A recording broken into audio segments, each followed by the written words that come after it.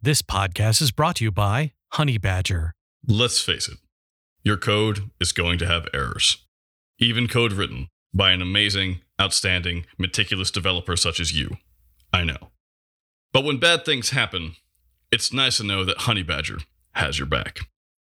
Honey Badger makes you a DevOps hero by combining error, uptime, and cron monitoring into a single, easy-to-use platform, saving you time and cash.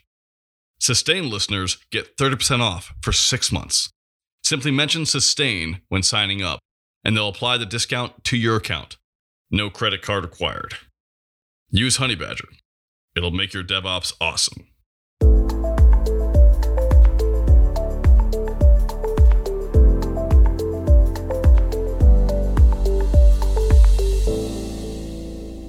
Hello and welcome to Sustain, the podcast where we talk about sustaining open source in the long haul. Who are we? Where do we come from? Where are we going? Why are we having a repeat guest on this podcast? Because we are. We have the awesome Kevin Owocki talking to us today from his home in Boulder. Kevin, how are you doing? Hello. Thanks for having me again. We have two panelists today, Eric Berry. Hey, everybody. And Justin Dorfman. Hello, everyone. All right. So, Kevin, what does Gitcoin do, and what are you doing there these days? So Gitcoin's mission is to grow and sustain open source software. Gitcoin is a place that you can get coins if you're a software developer. We do not have a token of our own. Most people on our network will earn ETH or DAI, which are the two of the biggest tokens on the Ethereum blockchain network. And so far, we've done $5.9 million of rewards to open source software over the last 18 to 24 months. That's ridiculous. That's a lot. One of the things that we want to talk about today is new methods. As you said earlier before we started this podcast, it's not 2017 anymore. So this isn't exactly blockchain will save the world. It's much more, what do we do with what we have? How's it working? How do we get over the hump of teaching people about UX? Or maybe you should actually summarize this. What's changed in the past couple of years? Yeah, I still think that blockchain could change the world. I'm just more grizzled after having gone through the last couple of years, and there's way less hype and rainbows and unicorns and way less, fly-by-night people who are in the industry anymore. Yeah, so my belief is that we have programmable money, and so maybe we could program our values into our money, and we value open source software maintenance. Don't seem to have a way to maintain open source software sustainably, financially in the fiat world. And so, what if we could combine these things and create a better world for open source software developers? That's sort of like the abstract philosophical reason why I think that the design space is interesting. The actual tangible reason is that there's $400 billion in this open source financial system, and all of the money that used to go to some back office on Wall Street is now going to open source software developers. And Gitcoin just wants to be the rails that those people find their software developers and pay them. So that's kind of why I think the design space is interesting. But yeah, ICOs is not a thing anymore. 2017, ICOs was a thing in the blockchain space. Now the hot new trend is DeFi. So basically, we can get into DeFi, what DeFi is if you're interested. But many of your listeners probably haven't heard much about blockchain since 2017, but it continues to grow and evolve. And I'm still here chugging along, trying to make open source better. But if the hot new thing is DeFi, what is it? So DeFi stands for decentralized finance, for those of us who are skilled at reading between the lines. And basically the idea is to create economic systems that compete with banking systems in the real world. So now there's this thing called stablecoins. If you don't like the volatility of crypto, then you can use stablecoins, where I own this coin called DAI, where one DAI is equal to about $1. So I can get parity with the legacy banking system in the blockchain ecosystem. And then I can earn interest on it with this thing called CI, which stands for compound DAI. And I can earn 2 or 3% per year on a savings account in the blockchain ecosystem. So it's kind of an open source financial system that's competing with CeFi, centralized finance, with the old Wall Street system. So that's just pegged though, right? So it still has the same volatility as the dollar would have. It's just pegged to current currencies. Exact same as the fiat dollar. And there's euro ones. There's, for many major currencies, there's stable coins. Interesting. Is there any way to basically make some sort of mutual funds out of all the different dollars, out of all the different major currencies, so that you can actually stabilize across them? Yeah, so that's actually what Facebook and Libra was going to do, is basically have like a basket of currencies, and they would be like dampened to volatility because it would have the euro and the US dollar and probably like the Chinese yen or something like that. But the reason why this matters for open source software developers is that DAI is the number one token that people use on the Gitcoin network. So that $6 million that we've distributed to open source software developers feels really great when you earn an ETH and it goes up 30% when you earn it, but it feels really bad when it goes down 30% when you earn it. So a lot of people like to earn in stable coins because you got to pay your mortgage in a stable unit of account. So I have a question that might be silly. It's summer for me, so I spent most of my time outdoors and not on my computer. But I did read this morning that, the last quarter was the worst in human history as far as GDP, basically for anyone. Like, things are not doing well out there. But then the tech sector is like, we're mostly doing okay. The big giants are doing fine. They're making record profits right now. And pharma's doing what pharma does. But I guess my question is, have the currencies shifted in this stable currency market? And has that affected DAI? Has that affected Gitcoin in any way? Like, have you seen less percentages going out because of the current downturn in the global economy at all? Or? For sure, yeah.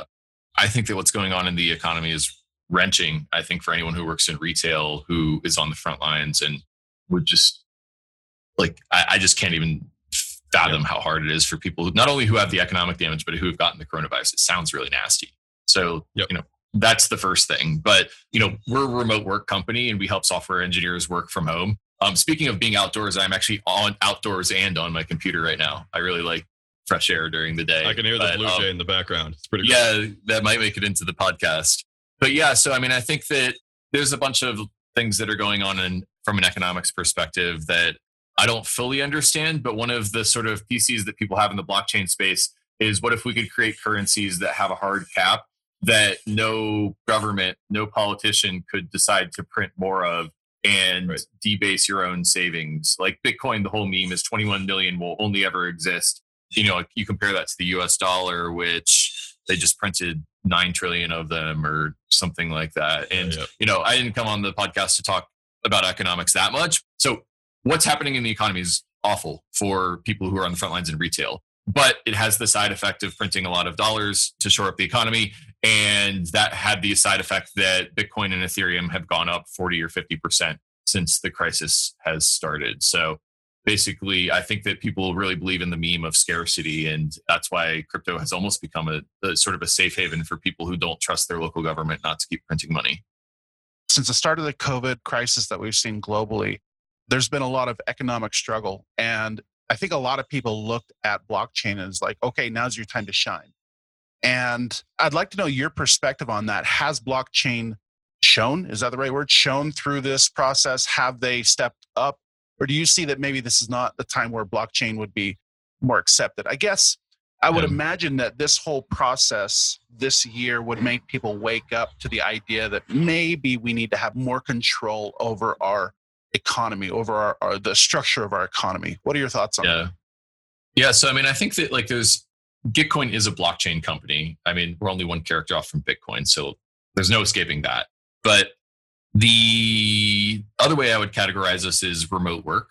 And so, I think that there's lots of people out of work right now, and we're sort of experimenting with ways that we could reach those people and provide them opportunities to earn in crypto, because I think that getting a software engineering degree is one of the easiest, not easy, but one of the quickest paths to a middle-class life these days. And so that's one of the things that I'm really passionate about, helping people find 21st century jobs, especially in parts of the world that they're not able to find access to the Western labor markets. We have lots of users in Eastern Europe and in Nigeria that don't have access to those markets already. And then coronavirus has kind of compounded the issues with local working environments in those local jurisdictions. I don't know that I would be able to speak about the blockchain ecosystem broadly. It's kind of like saying, is the internet rising to the occasion? I think that the internet has created unprecedented access to information, but there's also unprecedented access to disinformation. And so there's a double-edged sword with any technology. And I think that blockchain is providing access to Western financial markets. Just having access to the dollar, if you're in Venezuela, is a big deal. But there's also pump and dump scams. And that's just because technology is a double-edged sword. And what we see is a manifestation of human nature using that technology. The internet has had broader impact because it's been around for longer. The internet of money, which is how I think about blockchain programmable money, has been around for about 5 to 7 years. And I think it's still like the AOL dial-up days of the blockchain space. And so I don't think that it's really reached its potential yet. But I really prize financial inclusion, and I really prize the ability to access work from no matter where you are. And so those are the values that I hope will see accelerated. But I am one small actor in the Ethereum space, which is tens of thousands of people at this point. I really like that framing. I mean, the whole reason I'm kind of on this podcast is because I'm interested in sustaining open source. And a lot of the time I wonder, why do I care? Right? Like, what is open source? A lot of it is just independent people spending their free time, not spending time outdoors or connecting with themselves. Maybe they're hobbyists, maybe they're not, maybe they're doing well, maybe they're not. Dealing with issues that they don't want to deal with, and then seeing big corp enterprise profit off it. And it's like, well, why does that matter? And then I remember that, the reason I'm so blessed in my own life to have the things I have is because I have a middle class livelihood that's been funded by my work in open source. And I've seen other people rise and like actually get better lives. You know, there are stories of people who we've had on this podcast who have actually just been able to feed themselves basically by having open source exist. And so seeing the crypto as a natural extension of that, I think is a really good framing. And that's totally something worth doing, which is really awesome. So I just want to say thank you for sharing your perspective. I really like talking to you because it makes me remember that underneath the grizzle, there's still like some hope going on in the world with development at the moment. Yeah. Sorry, that was a very Justin Dorfman-esque comment where it's just like excitement and not really a question. I do have a question. So Nadia Iqbal just came out with a book, and the book is called Working in Public, Working in Public, right? Yeah.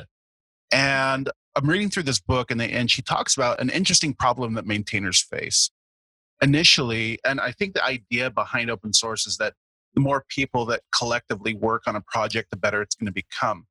In reality, what it is that the more people that work on a project, the more pressure is put on that maintainer or those maintainers to ensure that the quality of those contributions are accurate. And they're actually finding a negative impact of contributions of contributors because the quality's not there. So when that relates to Gitcoin, and I think I also, let me just clarify real quick with Gitcoin, that Gitcoin is a bounty platform, at least that part. Gitcoin has a product, it's a bounty platform where somebody could post a bounty on a GitHub issue, and then that is broadcast to the Gitcoin network, and then developers can come in and basically on this and contribute. The question is, what's the maintainer's view on that? Is that providing quality or is that providing quantity? I'm actually 2 chapters into Nadia's book, and I read the conclusion, and then I came back and I read the 3rd chapter. So I was thinking about how naive I was when I first started Gitcoin, and I thought, if I just send more contributors to these projects, it'll help solve things. But there's a bust factor in open source, and maintainers, there are 1 or 2 really solid maintainers for most open source projects, not all. And Nadia is like an anthropologist of open source. I mean, it's amazing the detail through which she's cataloged these issues. And one of the things she said was that even when contributors are coming to these repos, is that they're not providing quality contributions. And if they do, they're like drive-by contributions, and they don't come back, and they don't promote to maintainers, which sort of, I don't know, for me, it would grizzle me against helping people out too much. So I think that we've done 2 things. Half of Gitcoin's gross marketplace value, that $6 million, has been through a product called Gitcoin Grants, which is focused on the maintainers and providing them financial ability to sustain themselves. And the bounty product has kind of evolved into a hackathon product. So basically, we are now a virtual hackathon provider, and the virtual hackathons are basically a way for you, if you're a crypto ecosystem, to pump developers into your ecosystem. And what that does is it changes the amount of onboarding and marketing that we can do for your issues, but also it allows us to really coach the maintainers on where it's useful to add more maintainers. If you're doing security bounties, great.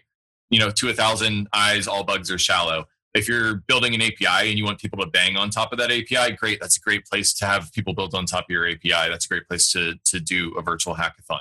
But if you're trying to do a heart transplant on your system, or you're doing something that requires access to your servers, probably not a good use for bounties. So we're a power tool, and the hackathons are a power tool, and we just kind of guide people towards the use cases that work and away from the ones that don't. And I think that the promotion of contributors to more maintainers and reducing that bust factor is still an unsolved problem. And I hope that someone figures it out, because I haven't figured out a way to do it yet.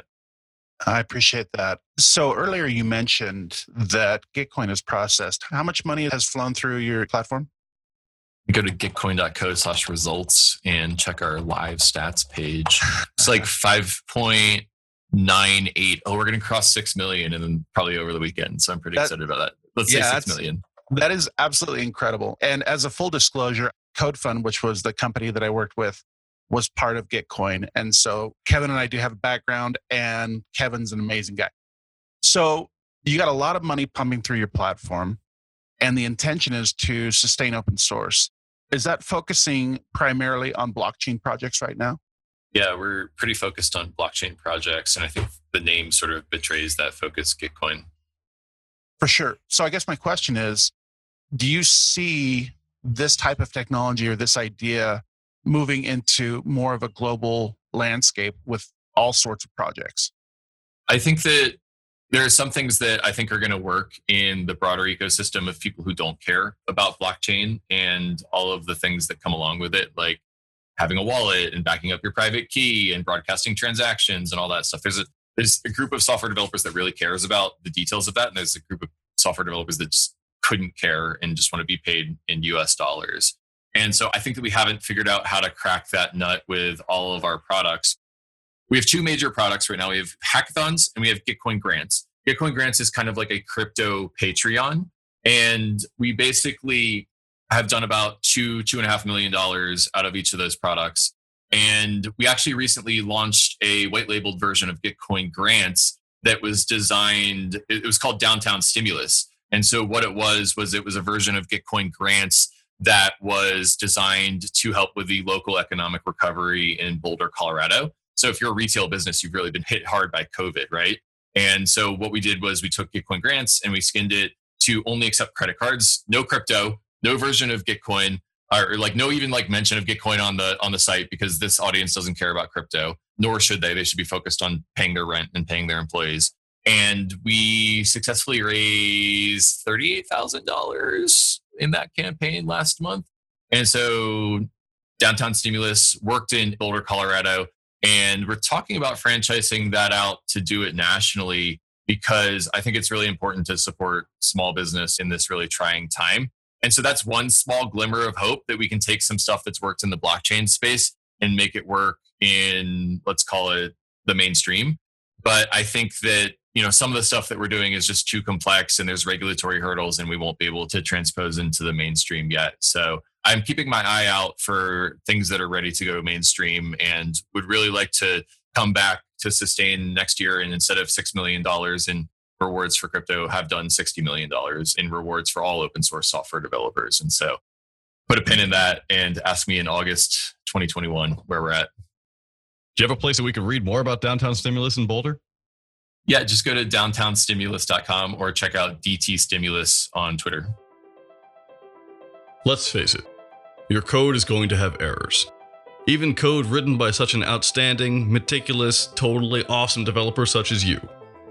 But when bad things happen, it's nice to know that Honeybadger has your back.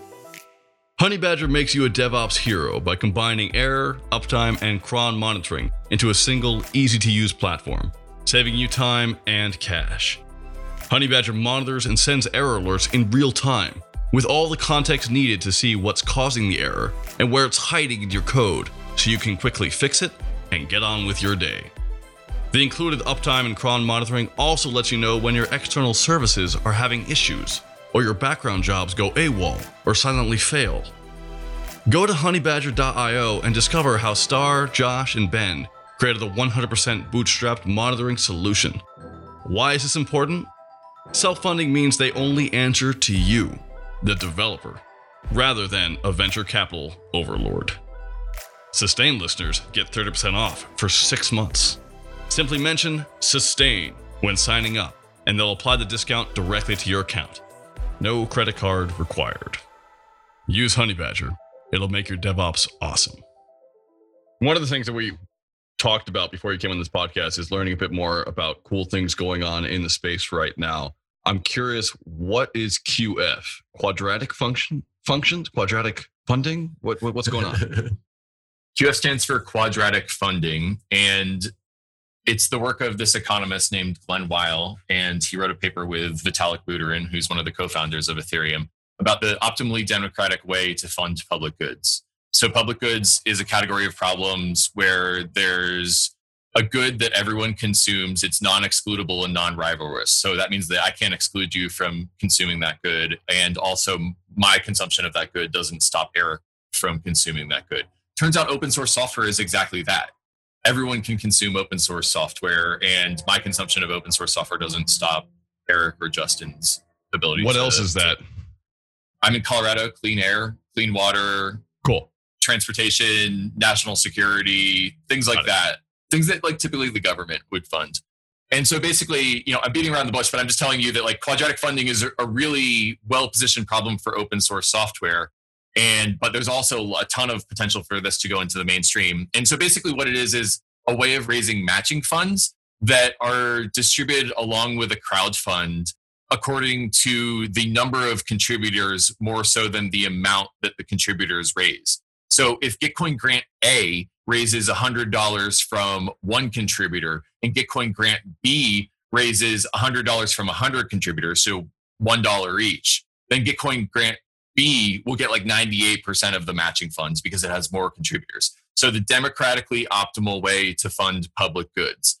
And so like the reason why it's democratically optimal is because it optimizes for the number of people, not for what the rich people like. And what's really cool about this is that it gets over one of the really hard problems of public goods, which is called the free rider problem. The free rider problem is, well, I'm going to breathe clean air regardless of whether I contribute to this. So why should I care about contributing to your clean air campaign?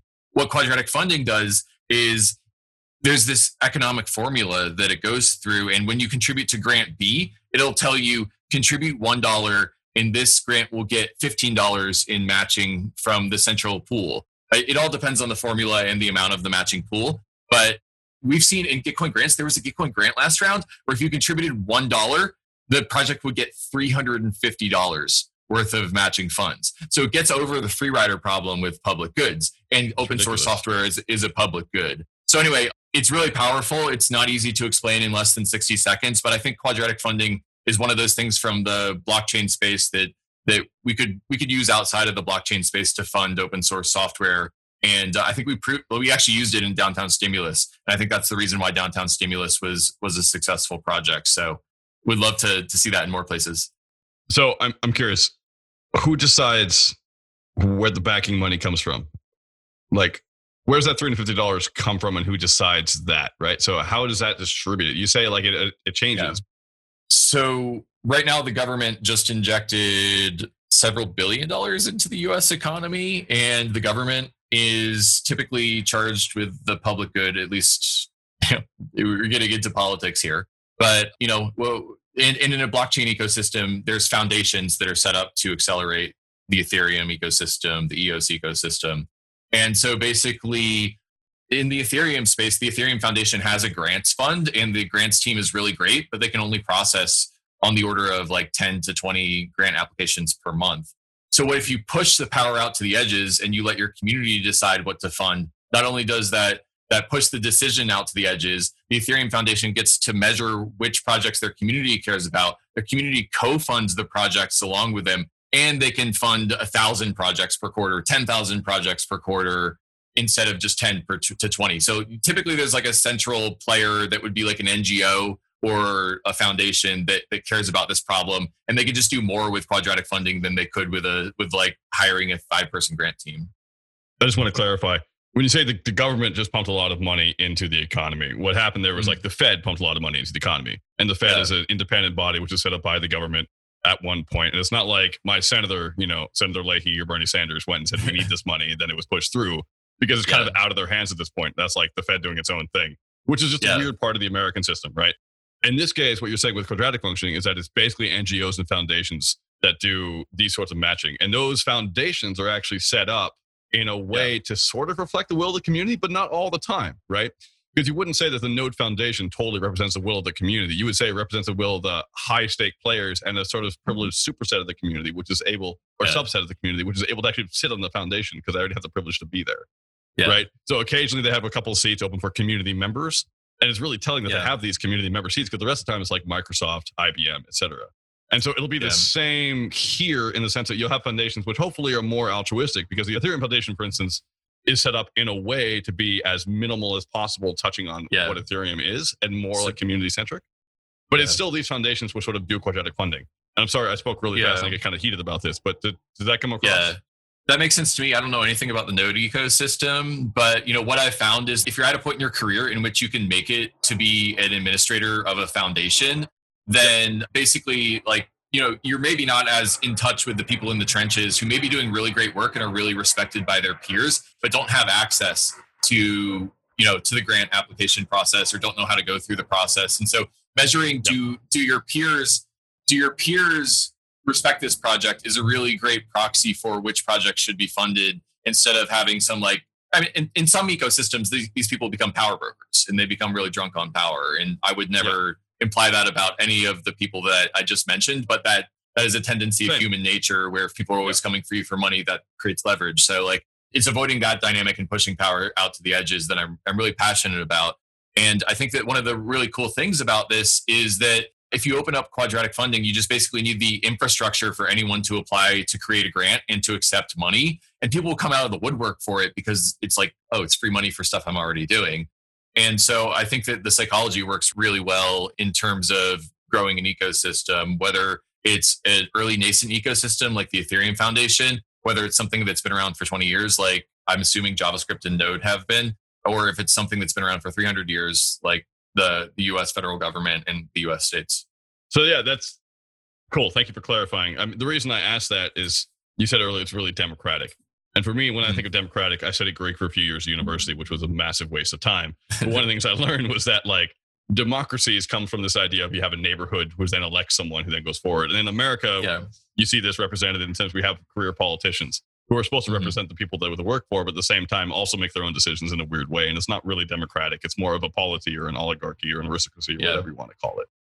And so I'm just trying to figure out a question which Eric so eloquently phrased in the chat much more than my incoherent ramblings have, which is, can quadratic funding be gamed? And how is it gamed? And how is it set up to be gamed in certain ways? And it sounds like you're trying to do the best you can with foundations and that these people work really well. And that this is the best solution we have so far, but it's not exactly an anarchic, no ruler system, right? This is a bit of a change from only people who say have tokens can vote. Right? Now it's more, if you have a foundation, you can vote with dollars. Does that make sense? Yeah. Well, I think that the key thing is that the foundations are supplying the money, but they don't have any say over where the money goes. The rank and file community decides where the money goes. So there's a little bit of a bifurcation there. There's the foundation that's providing the money, but it's the community that decides where that money goes. And that's why I think it's democratic. But to actually answer your question, which is how can quadratic funding be gamed? So it optimizes for the number of contributors in terms of how the matching funds are distributed. And so that creates a natural economic incentive to make up new identities. I can give $5 under one identity, or I can give $1 under 5 identities. Then I'm just going to make up 5 identities and get more from the matching fund. And so this is a category of problems called Sybil resistance, which is basically like anti-Sybil just means, can you prevent sock puppets from happening? And so on the internet, no one knows your dog.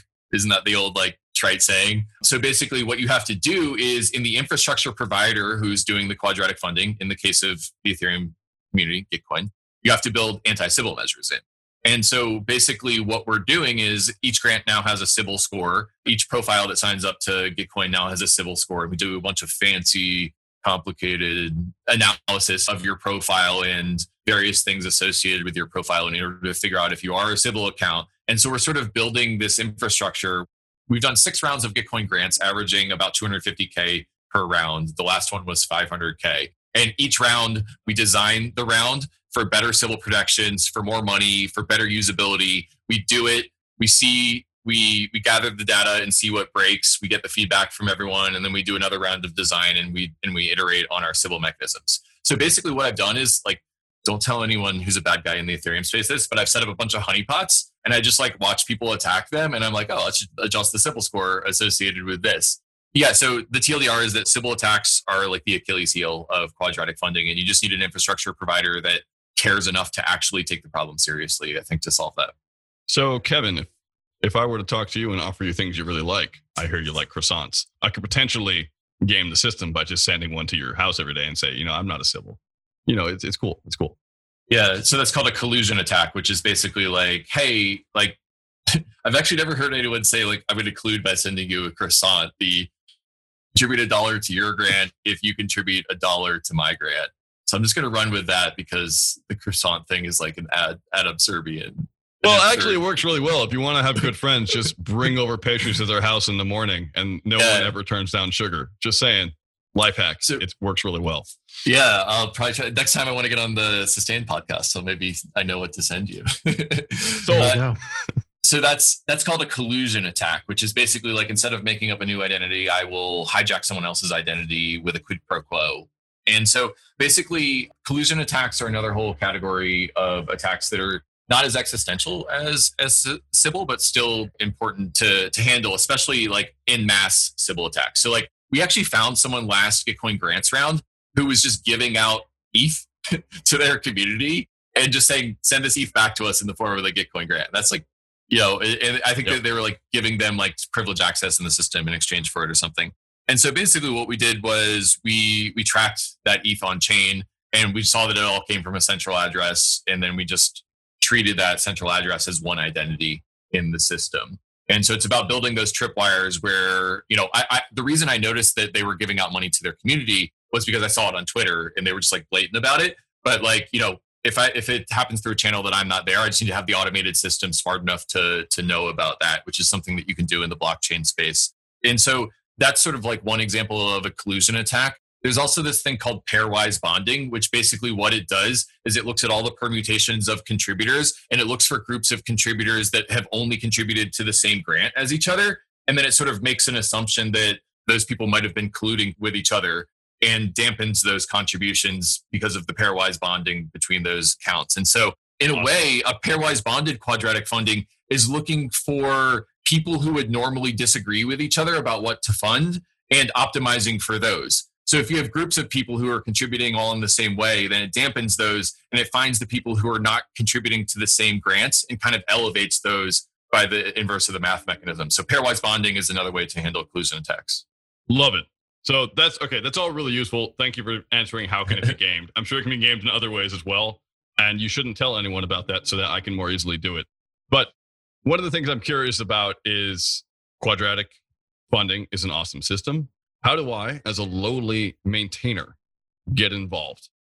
So right now we're doing quadratic funding for the Ethereum ecosystem. I just want quadratic funding all the things. Like, if I could do that all the time, that's what I would do. So we're going to be doing it in other blockchain ecosystems, Zcash, Celo, Zilliqa, and a few others. I am talking to people in Web2 open source about how we could do it for Web2 open source, and we're not ready to announce anything. But if you're listening to this podcast and you want to see quadratic funding in the Node, Python, PHP ecosystems, like, just send me a tweet, twitter.com/Owocki, OWOCKI. I would really love to hear it. I'd love to know there's organic interest in this. I think it's really powerful, but I'm also living in the Boulder bubble and the blockchain bubble and all of that kind of stuff. And so hearing from people who are outside of that bubble that want to see it would be really powerful. And hopefully I'll have something to announce in the next month or so. I'm going to put you on the spot, Kevin, and I want you to commit to core infrastructure. What do you say? What kind of core infrastructure? Like roads and bridges? Yeah, exactly. Like curl and OpenSSL. Yeah, those are really core infrastructure for the internet. And I am happy to commit infrastructure to doing quadratic funding, and I can bring my Sybil score to the table. But what I really need is who's going to put up the money for those matching pools. And so I'm not well connected to tech giants. I'm not well connected to people who would normally do that. And so if this community can help hook up the funding for quadratic funding to do those type of grants, then let's party. Let's do it together. Love it. So I believe that most of the listeners of this podcast are probably people who already have semi-successful maintenance open source careers going on. They're either people in OSPOs or they're maintainers who are interested in the global ecosystem and how it's working. I don't think we have a ton of people on this podcast who don't know what HTML is, which is rather unfortunate, but probably just the nature of the abstractions we're talking about here. One of the things I'm curious about is you mentioned that, the blockchain can help people get to middle-class lives, and also remote work can do that. How can people go about from nothing to doing stuff with quadratic funding, using Ethereum, using Gitcoin, learning about DAI, if they don't know anything right now? Yeah.